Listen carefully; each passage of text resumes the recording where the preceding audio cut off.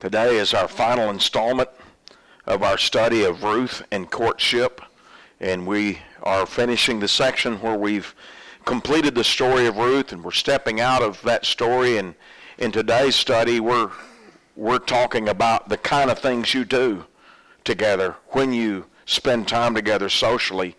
And this applies with you just hanging out with your friends. There are principles here that speak to if you're spending time with a friend that's of the opposite gender, to just be friends, even if there are no romantic overtures to your relationship.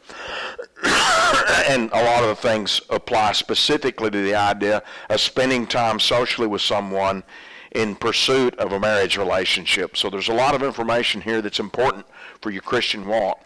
This embraces issues that you face a lot, especially in this window of time in your life, but these issues don't go away when you get married. A lot of these questions are things that stay with you and principles that we must live by in terms of our basic Christian conduct. Number one, I want to talk a little while about drugs and alcohol. The book of Luke, chapter 21 and verse 34, Jesus said, "But take heed to yourselves, lest your hearts be weighed down with carousing and drunkenness and cares of this life, and that day come on you unexpectedly." The word that's translated carousing there, it's kind of an interesting word. I think the King James might put that as surfeiting, and that's just a word that we typically don't use in our modern language. But the word behind it is a term that has to do with not only the abuse of alcohol, but the sort of the aftermath of abusing drugs or alcohol. It kind of encompasses the lifestyle concept of somebody living the party life. And I want you to, it's a no-brainer that whether you're just out with friends or by yourself or dating or courting or whatever, it's a no-brainer. You're not supposed to get intoxicated. And that's what this passage teaches. And biblical teaching that forbids intoxication or getting drunk is not restricted to alcohol. It's a sin to get drunk with drugs too. And I say that because there are a lot of states that are legalizing marijuana, so there are some Christian young people that, it's legal now, we can smoke a joint. No, you can't. Booze is legal, and you're still not supposed to get drunk. It's not hard to understand that just because a government says, it's legal for you to use this substance, that doesn't mean that it's right for you to use that substance to become intoxicated. And that ought to really be obvious, and it introduces us to a problem in the way we approach things. If there's something that our flesh is wanting to do, sometimes we overlook obvious evidence from Scripture that steers us away from things our flesh wants. And the reason we do is because we're looking for an excuse to do what we wanted to do in the first place. And if you're looking for an excuse to use drugs or to misuse alcohol or whatever, if you're looking for that excuse, you'll turn a blind eye to obvious evidence, okay?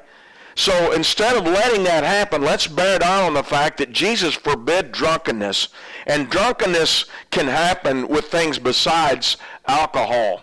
All right, consider what he said in Isaiah 56 and verse 1. "Come," one says, "I will bring wine, and we will fill ourselves with intoxicating drink. Tomorrow will be as today, and much more abundant." That's the party life mantra. That's the theme of somebody who wants to live the reckless life.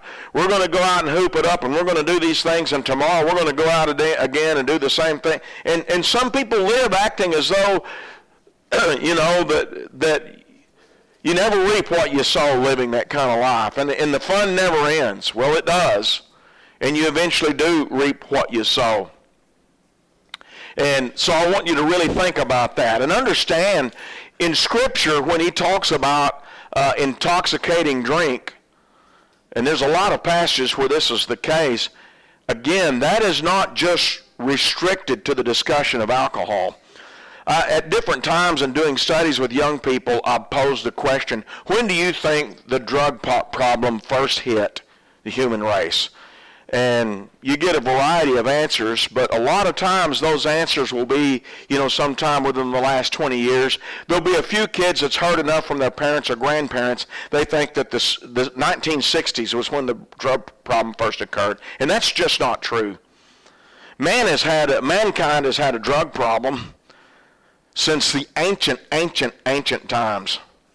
Marijuana is not the only plant that will create intoxication. In 20th century Western civilization or 20th century civilization, it's not the human civilization that's figured out, if I eat that or grind it up and drink that or bake that in my food or smoke that, it will make me intoxicated. We're not the first ones to have figured that out. Ancient Israel had a drug problem. And it went something like this. Everybody thinks because they raised grapes and squeezed the juice out of it and drank it that all they had to do was leave that grape juice sitting out a few days and bam, you had strong alcoholic wine that would get them drunk. And that is not true.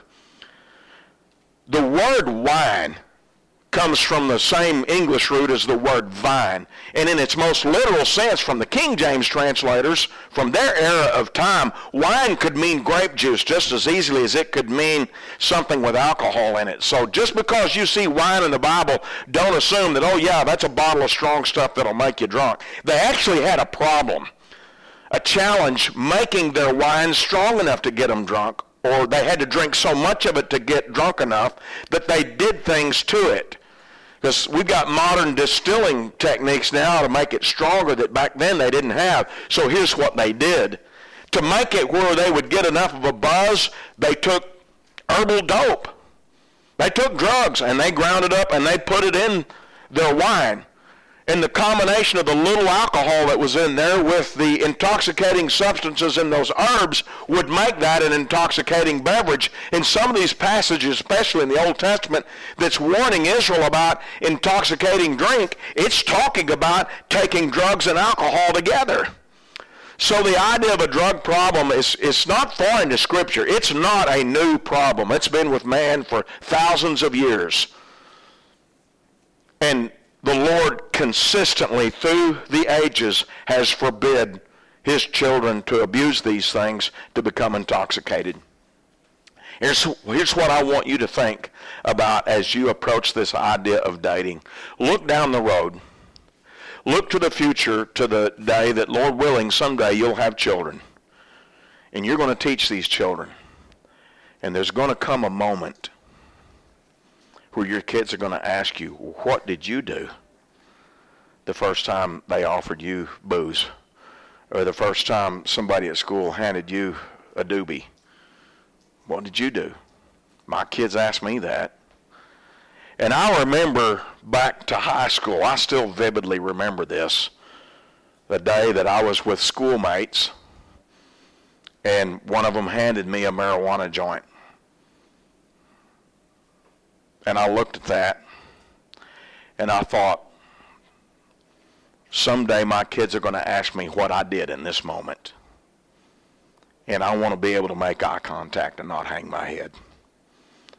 Because there are some really good parents that would give everything they own to be able to answer that question with integrity that, hey, I said no. But they have to be honest. And I wanted to be able to be honest. And so for all the stupid choices I made, and I made a lot of stupid choices. If you don't believe me, ask guys in my generation. Some of them know some of that. Okay? I did. But I'll tell you, when that day come for our daughters, I could look them in the eye and said, I did exactly what I'm asking you to do. I said no. And I did the same thing with the alcohol. I said no. And that's what I'm asking you to do. Now, I'm not saying it's impossible to raise godly children if you've made those mistakes. That's not my point. My point is it's hard enough to raise godly children as it is. Don't compound your difficulty by doing things today where you really know better. Besides the fact that it's a sin and God doesn't want you to do that. So don't do those things together or on your own or whatever. That's very important in your courtship life, that you don't abuse drugs and alcohol. And it expands from that to the party life. Some people have the idea that, well, I won't abuse the substances, but I'll go to the celebrations where they do those things.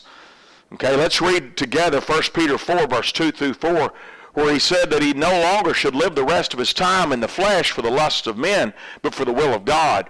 For we have spent enough of our past lifetime in doing the will of the Gentiles, when we walked in lewdness, lust, drunkenness, revelries, drinking parties, and abominable idolatries. In regard to these, they think it strange that you do not run with them in the same flood of dissipation, speaking evil of you. That phrase, flood of dissipation, the King James says excess of riot. I don't know if that's maybe a better or a clearer way to put it, but he's basically saying people in the world don't understand why you won't get wild with them. They just don't get it. When I told those guys no, they did not understand why. I think they do today, but back then they just didn't get it. And you might face a lot of pressure from people in the world to do things and live the party life, and they will not get it when you say, you know what, I'm not going to go do that. That's bizarre to them. But he said, don't do it. So don't think that just because you're avoiding the abuse of drugs and alcohol that means you're okay. You are not even supposed to go to the parties where that stuff happens. And I remember visiting with a fellow about this issue, and he's like, well, I go to the bars, but I don't drink. And he played in a band, and he was a drummer, and he said, a lot of people are always offering to buy the band members a drink, and so anytime they do, I get a soft drink, and he was really proud of himself.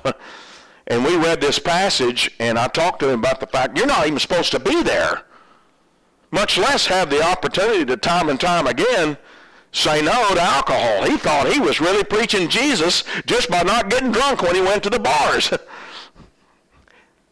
This succession of terms here, drunkenness, revelries, and drinking parties, that's a cluster of words that are associated in the concepts that they encompass, that deal with varying degrees. Obviously, don't get drunk, but don't even go to the revelry or the drinking party where it's happening, or the party that's exclusively for that purpose. And don't participate in the idolatry that's often associated with those things.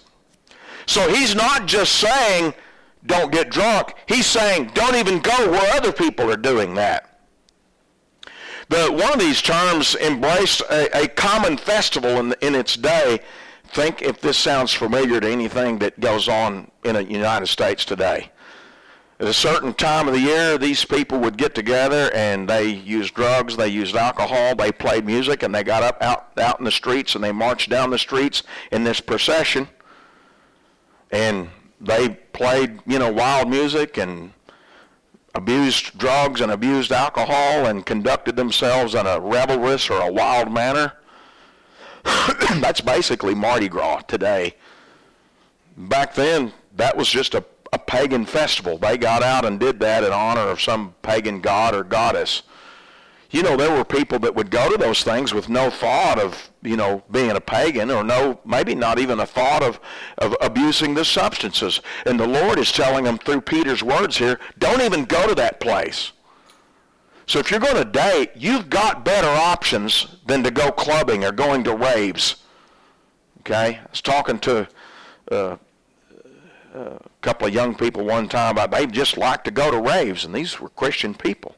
And I think most of you probably know what I mean when I talk about raves. I don't know how much they use that term now. This was a few years back. But it's basically a wild party where, people go, and the stated front purpose is we're going to go and listen to music and dance together. But what's really happening is people are sneaking drugs in and sneaking alcohol in, and you've got a lot of underage substance abuse. Okay?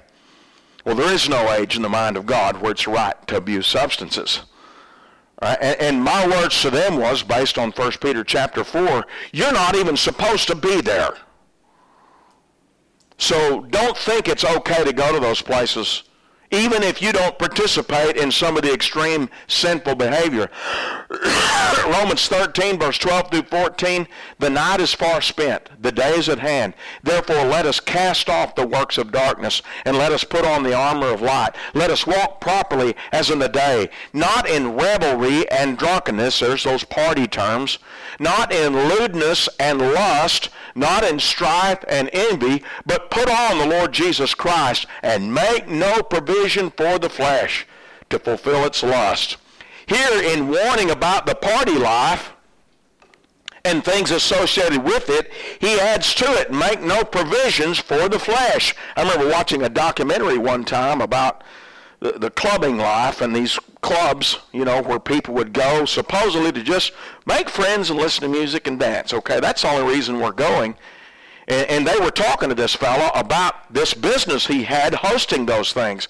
And he said, my industry would not exist if young people did not come to find partners that they could fornicate with. Nobody would come if it wasn't for that. And that also drove the drug and alcohol industry, because the drug and the alcohol abuse was so to speak, a way to facilitate making it easier to find someone that would fornicate. So people did not go just to have a good time. They went for the purpose of sin. That's why that industry existed. And I didn't lift out one lone guy as this one peculiar example. That was the industry norm. I talked to guys that used to own bars. Yep. If it wasn't for, finding partners, people wouldn't have. They'd buy booze and go home to drink. You don't need to be going to those kind of places with your friends or in your courtship. And that leads us to the idea of course, in your courtship, you need to remain morally and ethically pure. Mark 7, verse 21 through 23. For from within, out of the heart of men, proceed evil thoughts, adulteries, fornications, murders, thefts, covetousness, wickedness, deceit, lewdness, an evil eye, blasphemy, pride, foolishness. All these evil things come from within and defile a man. Fornication and lewdness are the items on that list that meet the purpose at hand. He said these things come from within because the heart is filled with these things. That's why people do these things. And what did he say they do? They defile a man. I remember a guy in high school that was bragging about the fact that he was going to maintain his virginity through the dating process. And he grinned and he said, I'm not going to go all the way, but I'm going to do everything but go all the way. I know I'm being plain. Maybe it makes you uncomfortable, but we're going to talk about it. What he didn't understand was all those other things he viewed as, well, it's not that bad because at least I'm not fornicating. He was committing lewdness. And the word that's translated lewdness here encompasses a lot of different kinds of behavior that include doing things that are sexual in nature that fall short of the full-on act of fornication. And Jesus said these things defile a man. So that calls upon us to be careful about what you do and how you treat each other, and, whether or not you get too frisky and too friendly with one another. You need to think about those things. And you might back up and say, well, at least we're not fornicating. Well, that doesn't mean you're not necessarily sinning in the sight of the Lord.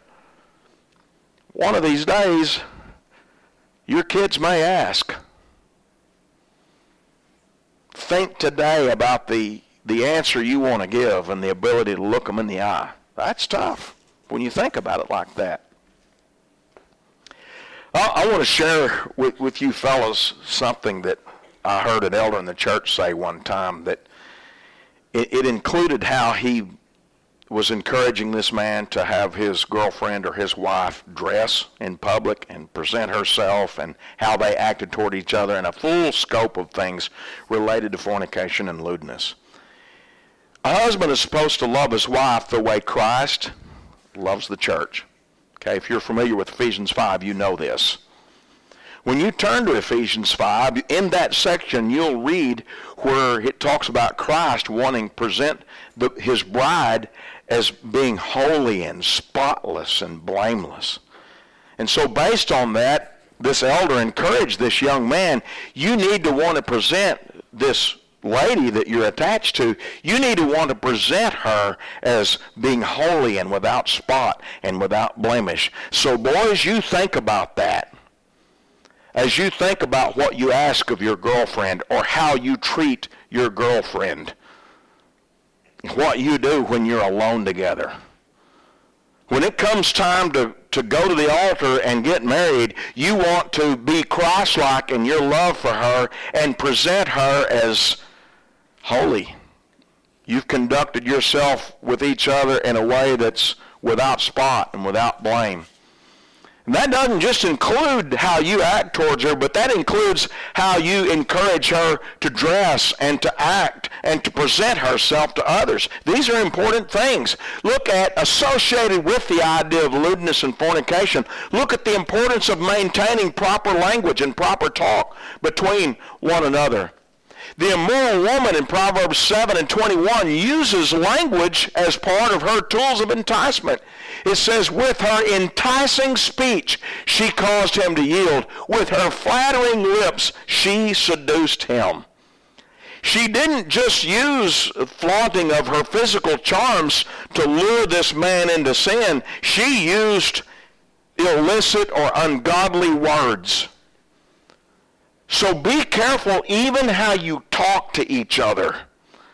Because the closer you get in a relationship and the more intimate you feel and the more certain you feel that we're going to get married someday, the easier it is for you to think, to kind of be careless about the way you talk to each other, about your attractiveness to one another. I understand that. But you've got to be careful, because if that talk turns towards lewdness, that can become a sinful enticement. In Luke 6 and verse 45, Jesus said, a good man out of the good treasure of his heart brings forth good, and an evil man out of the evil treasure of his heart brings forth evil. For out of the abundance of the heart his mouth speaks. If your heart is filled with conviction that fornication and lewdness are a sin, then that will reflect in the things you will and won't say to your girlfriend or boyfriend. Okay? So think about that. Think about building your conviction on those things in your heart. Consider what he said in Colossians 3 and verse 8. But now you yourselves are to put off all these: anger, wrath, malice, blasphemy, filthy language out of your mouth. So this passage forbids or prohibits us to speak about vulgar or vile things. Ephesians 5 and 4 is very similar. In a list of things that are forbidden, he adds neither filthiness, nor foolish talking, nor coarse jesting, which are not fitting, but rather giving of thanks. So here's a list of things that he says are not fitting for a Christian. And he goes through kind of degrees of different concepts. Filthiness is just general vulgar conduct. Foolish talking is specifically filthy language. Coarse jesting, that's dirty jokes. And he says these things are not fitting. What does he cast as the opposite? There's kind of a parallelism here if you'll think about it. What's the backside of that parallelism? What is appropriate? Giving of thanks. So think about whatever you say to each other, that you could, with a clear conscience, follow those words with a prayer. God, I'm thankful, that we have this time together. God, I'm thankful we had this conversation where we said these things to each other. That's kind of tough challenge there. That's a strong standard, but that's the standard he puts out in Ephesians 5. Instead of a heart and a mouth that entertains these vulgar things, you've got a heart and you've got a mouth that thinks and acts prayerfully. Okay? And if you'll conduct yourself in that way in your romantic relationships, things will go a lot better. This may sound kind of goofy to you. I really don't know. Y'all seem like a pretty good batch of kids, so maybe you'll grab hold of this. I hope you do. When you date, pray together. Oh, that's weird. Nobody does that. If I get into that too much, it'll end the relationship. Then that relationship needs to end. Pray together. Study together. We're talking about all these things to avoid, and all these places to not go, and these things to not do. I don't want to leave it at just the don't do this, but think about the things you can put in its place. Things like what you're doing together this week. What's wrong with doing things like this together? Well, they have these kind of meetings during the summer, The rest of the year, they don't, everybody's back to work and back to school, so they don't do this. So it's impossible to go to the nursing home any other day of the year but during a youth work? Get your girlfriend, fellas, and y'all go visit the hospitals together. Go visit the old folks home together. Go visit the elderly and the shut-in at church together. Go do a Bible study with friends together. Oh, I know, that's what the nerds do. That's also what children of God do. What are you? When we grow up, we really don't care what people think the nerds do. We read in 1 Peter where he said the world is going to think you're nuts that you don't go do these things. And I'll just tell you, you're better off if you're living a life that the world thinks is crazy. Because what matters on Judgment Day is what God thinks. Build your relationship around mutually serving God. Find good things to do together for service of the church and your fellow man. And if that is where your heart is, and it will be if that's where you put your treasures, Jesus promised that. If that's where your heart is, then that'll be a greater joy to you than doing a lot of these foolish things that frankly are quite destructive in their nature.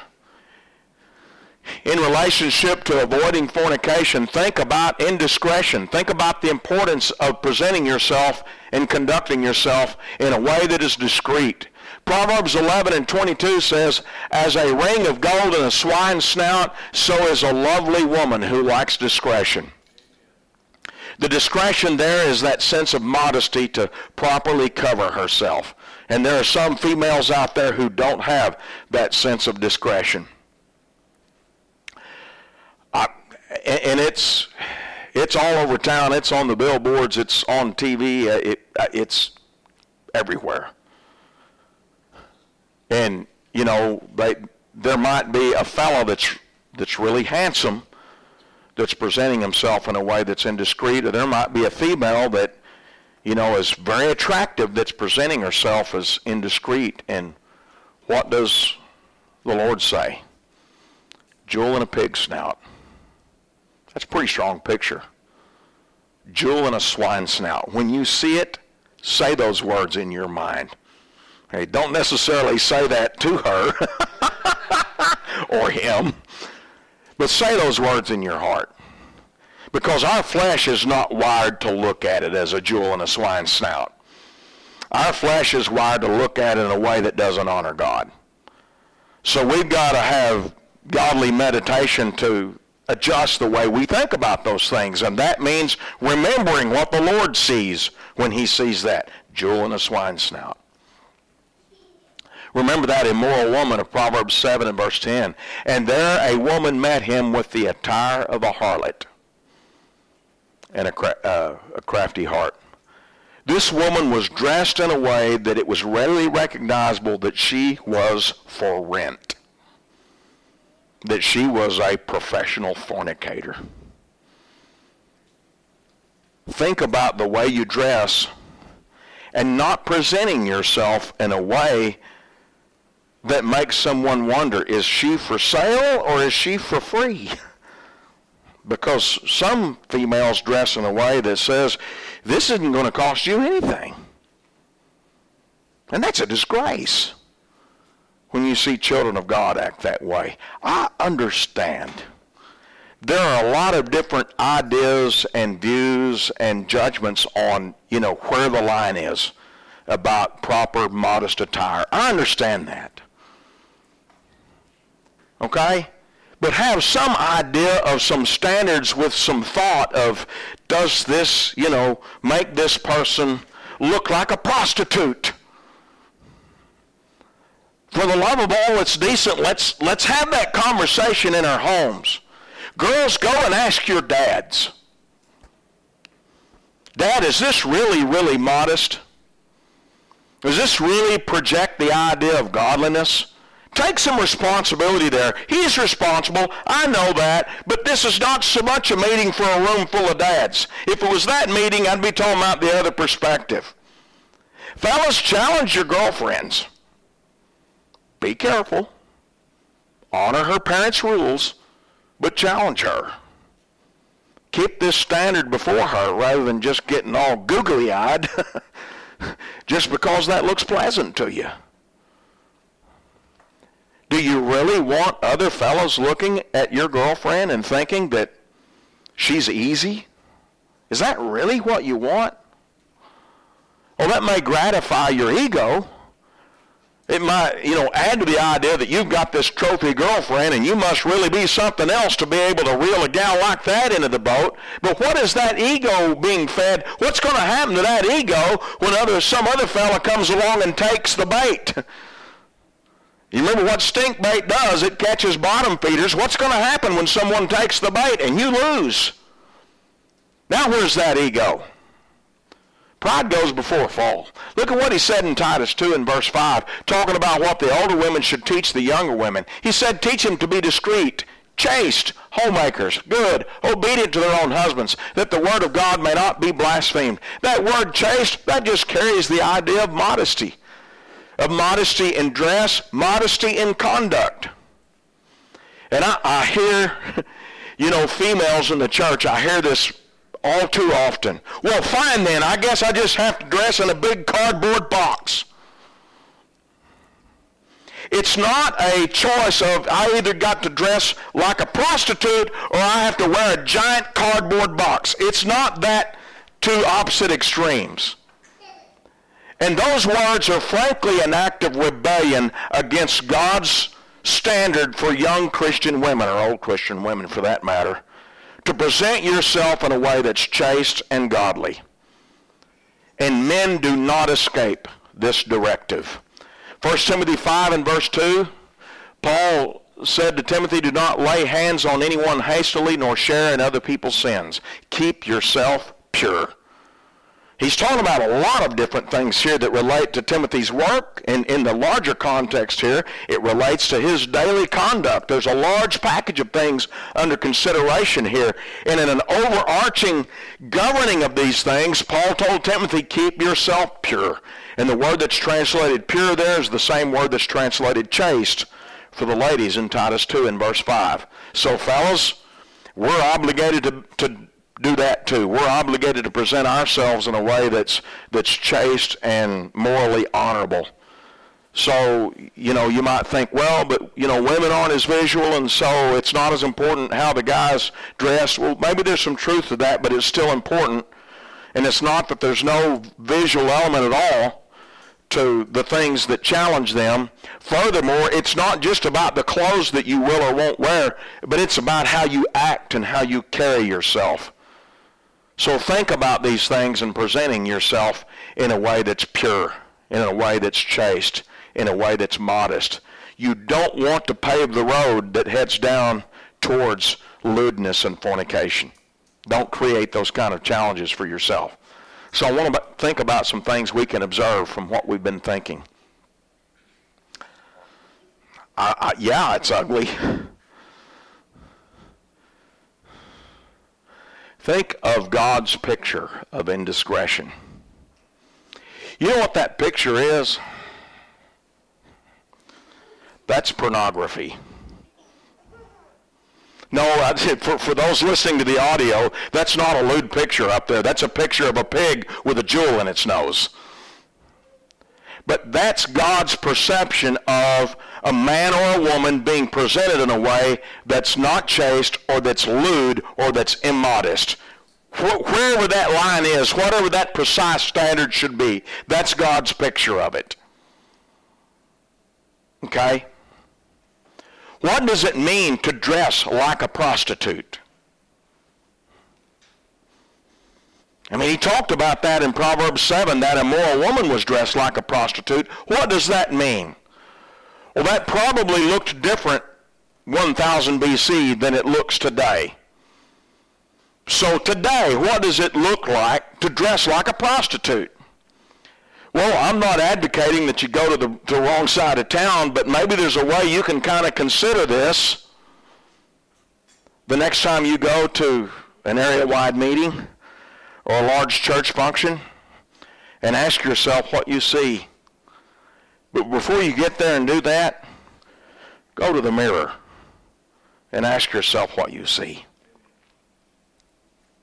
What does it mean to present yourself in a way that's chaste? On the one hand, you've got the person presenting themselves as being for sale. On the other hand, you've got the person that's presenting themselves in a way that says, I'm trying to live a holy life. What's the difference between those two? You know, I could give you my opinions and my think-sos and all of that, and $1.25 will buy you a cup of coffee. What really matters, is it $1.50 now? What really matters is honoring the standard that God has put in our minds. And if you put thought and work into this, we may not reach the same judgments in every area, but the church will look better, and we will do a better job. I know it draws a lot of attention to feed your ego if you dress in a way that's immodest. I know that. And I know that it feeds your ego if your love interest presents themselves in a way that's immodest. I understand that. But are you more interested in your ego or her honor, fellas? That'll make you take a trip to the wardrobe and rethink how much that covers. What interests you more? Honoring the sight of God or momentarily feeding the ego? Think about those values as you think about the way you present yourself and the way you conduct yourself and where you go and what you will and won't do when you're dating. I hope you've been edified by the things that we've studied together. I hope that you will let these things sink deep in your ears and consider prayerfully how the Lord would have you to conduct yourself. I want you to know it's not just about looking good and holy to the eyes of men. Ultimately, our goal is to be holy in the sight of God, and the only way to achieve that is through the precious blood of Jesus Christ. If you've not had that precious blood applied to your soul's sins today, you need that. We'd love to assist you in seeing that through and helping you obey the gospel now, if that is your wish. Or if as a Christian you need the church to pray for you, to assist you, we'd love to assist you in that. If we can help you in either way, please come while we stand and sing.